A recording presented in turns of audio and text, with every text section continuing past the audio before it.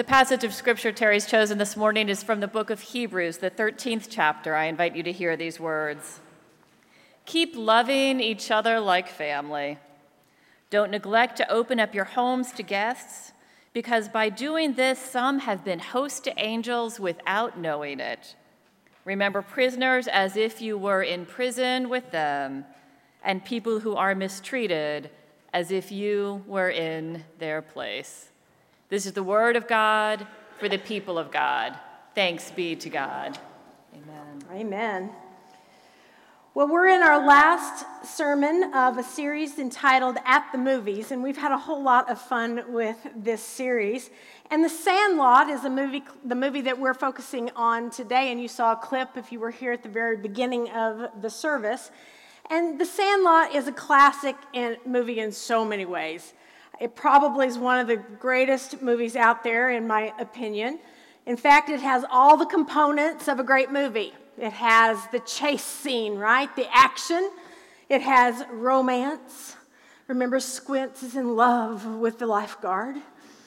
And then humor. It has some great humor in the movie and some great one-liners like, "You're killing me, Smalls." Remember that line? Well, the movie has a villain. It's actually a four-legged villain, and it has a young hero, and of course, baseball, right? What movie isn't great if it has baseball in it?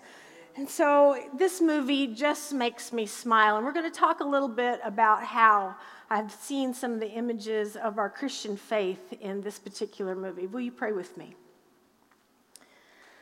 Good and gracious God, help us to hear your word for us today. Help us to get out of the way so that you might touch our minds and hearts. Oh God, I pray that you would touch my lips, my voice, my proclamation, oh God, but especially my heart. That the meditations of my heart and words of my mouth might be acceptable in your sight, my blessed Savior and Redeemer, Rock and Savior, Jesus Christ. Amen. Well, as we look through the lens of our Christian faith, this movie has some rich images for us in our walk. And I watched the movie a couple of times last week. I had forgotten some of the classic scenes in this movie, and I was laughing so hard from the back of the bedroom that my husband could hear me in the kitchen. And it's just got some great connections to our Christian walk. The writer in Hebrews says, keep loving each other like family. Keep loving each other like family. I could go in the direction this morning of this team of boys that loved each other like family. They were protective of one another. And, you know, there's a new boy that comes into town. He's 5th grade, and it's a hard, awkward age, and so Benny Rodriguez, the boy on the team, shows kindness and invites him to play ball with them, even though Smalls cannot catch the ball, hit the ball, or throw the ball. And so you see that invitation. And Ephesians tells us this, due to our sin, the Bible says, remember that at that time you were separate from Christ, excluded from citizenship in Israel and foreigners to the covenants of promise, without hope and without God in the world. But now in Christ Jesus, you who once were far away have been brought near by the blood of Christ. Consequently, you are no longer foreigners and strangers, but fellow citizens with God's people and also members of his household. So this little team of boys, they loved each other like family. They stood beside each other through times of trouble. Even when Small says he got them in the greatest pickle of their lives. And so I could go in the direction of how important community is in our own times of trouble, and how we're called as brothers and sisters to stand with our community in times of trouble. I thought about also how I could talk about how baseball was something they practiced every day. They were out on the field every day. They knew everything that baseball had to offer. It was 100% life, right? And how we, as God's people, are in relationship with God. And the practice of worship is something that we should make 100% of life. Worship is something we must do every day, putting God first. And in the practice, we become one with God. Paul says in Ephesians, "For it is by grace you have been saved through faith, and this is not from yourselves. It is the gift of God, not by works, so that no one can boast." If you remember in the movie, Scotty Smalls become part of the team by doing nothing. By doing nothing. In fact, when he tries to work his way on the team, things just get worse.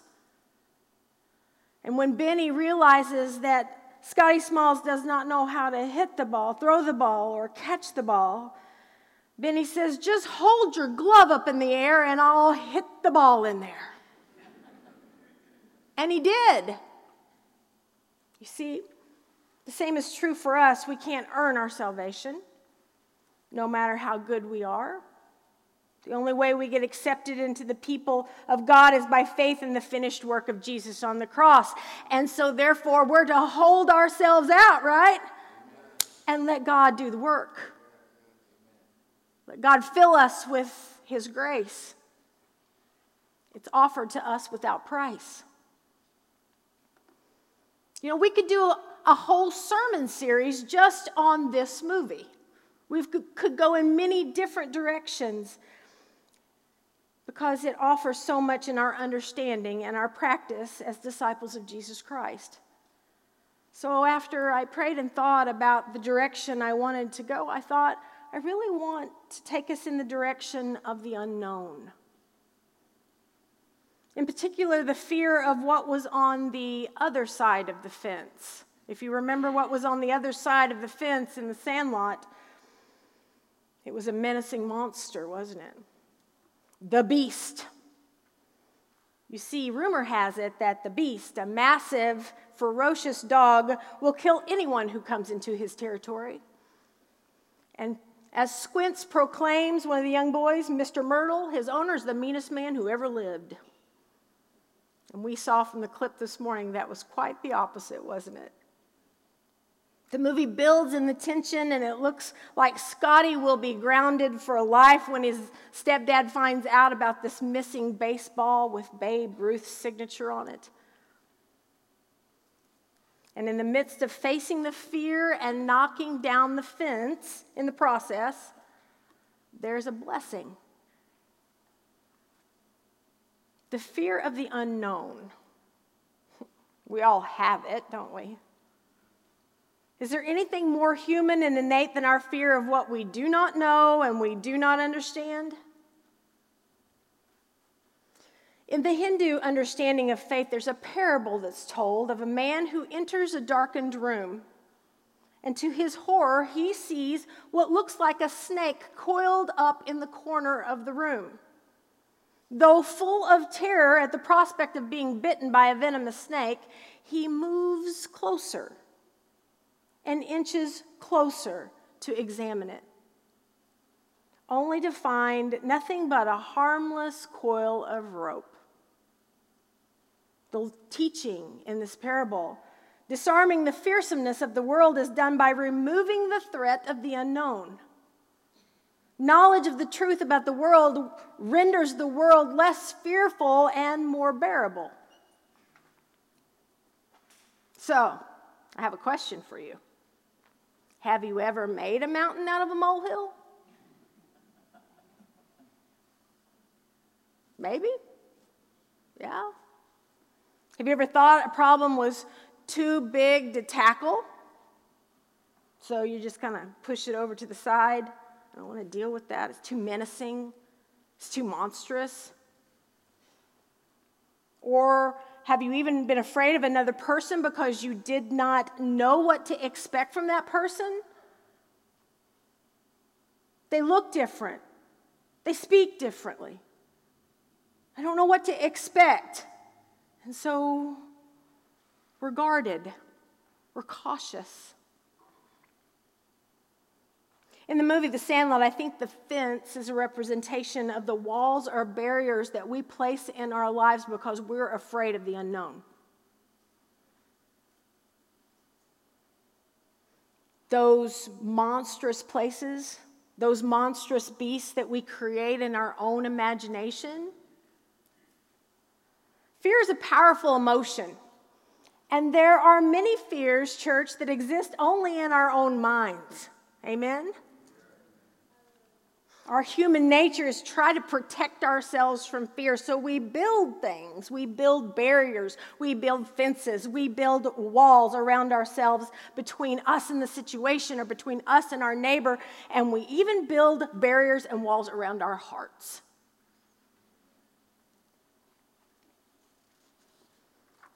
Do you know, I think Jesus doesn't like walls. I don't think Jesus likes fences. I don't think Jesus likes barriers, because the Apostle Paul tells us that. In the letter to Ephesus, and this comes from the modern day translation, it says, "Now because of Christ, dying that death, shedding that blood, you were once out of it altogether, are in on everything."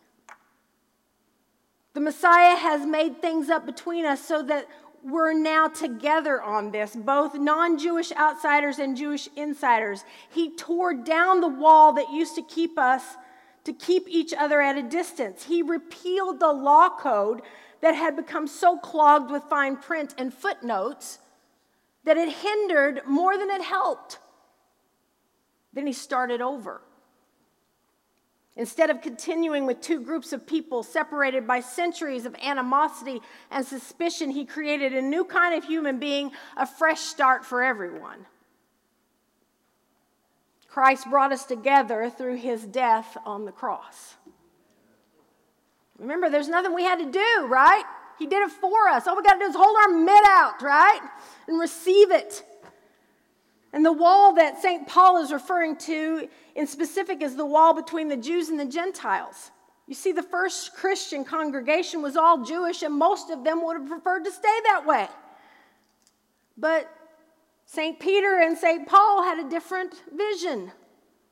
They had a passion. They had a vision for what it meant to extend God's grace to all people. And so they began to understand that Jesus didn't like walls, any kind of walls, particularly walls that made some people feel inferior or rejected. We sing that old spiritual, don't we, about the Battle of Jericho, right? Josh fought the Battle of Jericho, Jericho, Jericho. Josh fought the Battle of Jericho and the... Right. If you remember, God was the one who brought the walls down. The army didn't. Joshua and the army were only instructed to march around that city for 7 days. And on that seventh trip around the city, God brought the walls down. The army did nothing. The army was only to demonstrate the faith in God's work. They just had to get out of the way. Isn't that the truth with us? Isn't it true that we just have to sometimes get out of the way so that God can do God's work? Barbara Bruce says in her book, Winning the Worry Battle, God specializes in taking down the walls that keep his children from claiming his promises. God's greatest work within us and around us often happens when we get out of our own way. So true. You see, the ideal antidote for any fear of the unknown is faith. Faith. These fighting men were literally walking by faith. The unknown was there. They had no idea what to expect, but God told them to do it, and they did it. But we can talk about faith, and we can preach about faith, and we can, struggle with faith. It's hard to do, isn't it? Faith is the confidence in what we hope for and the assurance of what we cannot see. And if we go back to Hebrews again, Hebrews 11, it records the acts of these men generations later that marched around the city. And in fact, it records the Hall of Fame of faith. The people who time and time again had no idea what was ahead of them. There was so much unknown in their life, but they stood in faith, they walked by faith, and they continued to live in faith. You see, faith thrives in holy discomfort, church. Faith thrives in holy discomfort. Many of our fears would disappear if we lived in the faith of God's work within us and around us. But we have to get uncomfortable at times in order to live into that faith. And when we know fully that we are loved and accepted and secure, then it is easier, isn't it, church? Isn't it easier to stand and walk by faith? I think that's why the writer in Hebrews focuses in on love when he says that first sentence, keep loving each other like family, because love is the only force strong enough to knock down fences. Love is the only force strong enough to knock down walls. Love is the only force strong enough to walk down, to bring down the barriers that stand between us and what we do not know or do not understand, and we may go, I'm not ready. Love is the only force that's strong enough to help us live in that holy discomfort. Now, you may ask, well, love each other like family. Who are you talking about, preacher? I love my family. I love my friends. Right? But I love the people I go to church with. I even love the people who go to that church over there. But do I love the people that I would normally associate with? That make me uncomfortable? Love people on the other side of the fence? The people I think might be monstrous? The beasts, right? People I've imagined in different ways. People who live differently, speak differently, see the world from a different perspective. Do I love people who have built walls so thick and tall that they think nothing can get to them? That's what Hebrews is talking about. Love all people like their family. Don't neglect to open up your homes to guests, because by doing this, some have been hosts to angels without knowing it. Remember prisoners as if you were in prison with them, and people who were mistreated as if you were in their place. That's that kind of love. The message of Hebrews is clear. We're to love everybody, those we know and those we don't. So if we go back to Joshua again, I'm flipping between Joshua and Hebrews here. If we go back to Joshua again, we remember one of the key people in that story is Rahab. And Rahab was living behind Jericho's walls when Moses was doing the teaching of God's promises. And she wasn't there when she saw the waters pushed back, when God pushed back the waters of the Red Sea. And she wasn't there when the Israelite army crossed over the Jordan and walked on dry riverbank. But she demonstrated faith. Even though she did not know the future, there were so many unknowns for her. She welcomed people she'd been told were the enemy, that they were the monsters.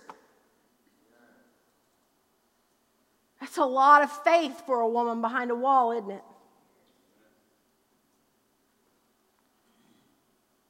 And in welcoming, she was offered new life. You see, here's what we need to remember. Fear of the unknown is natural for us, church. But even when we can't see the future or we can't see beyond our own circumstance, even when our mind has made it bigger than it really is, God's still God. God's a great big God and we're not. Right? God is still God. And when we allow God to tear down the barriers, when we allow God to help us see the other side of the fence, God will make things good, church. There's a blessing waiting. There's a blessing waiting for us. When we walk by faith and not by sight, there's a blessing for us, church. Because you never know who God is going to use to bring hope.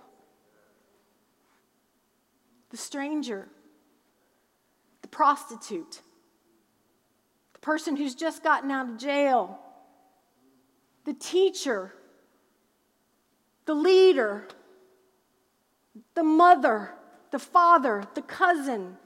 You never know who God is going to use to bring hope.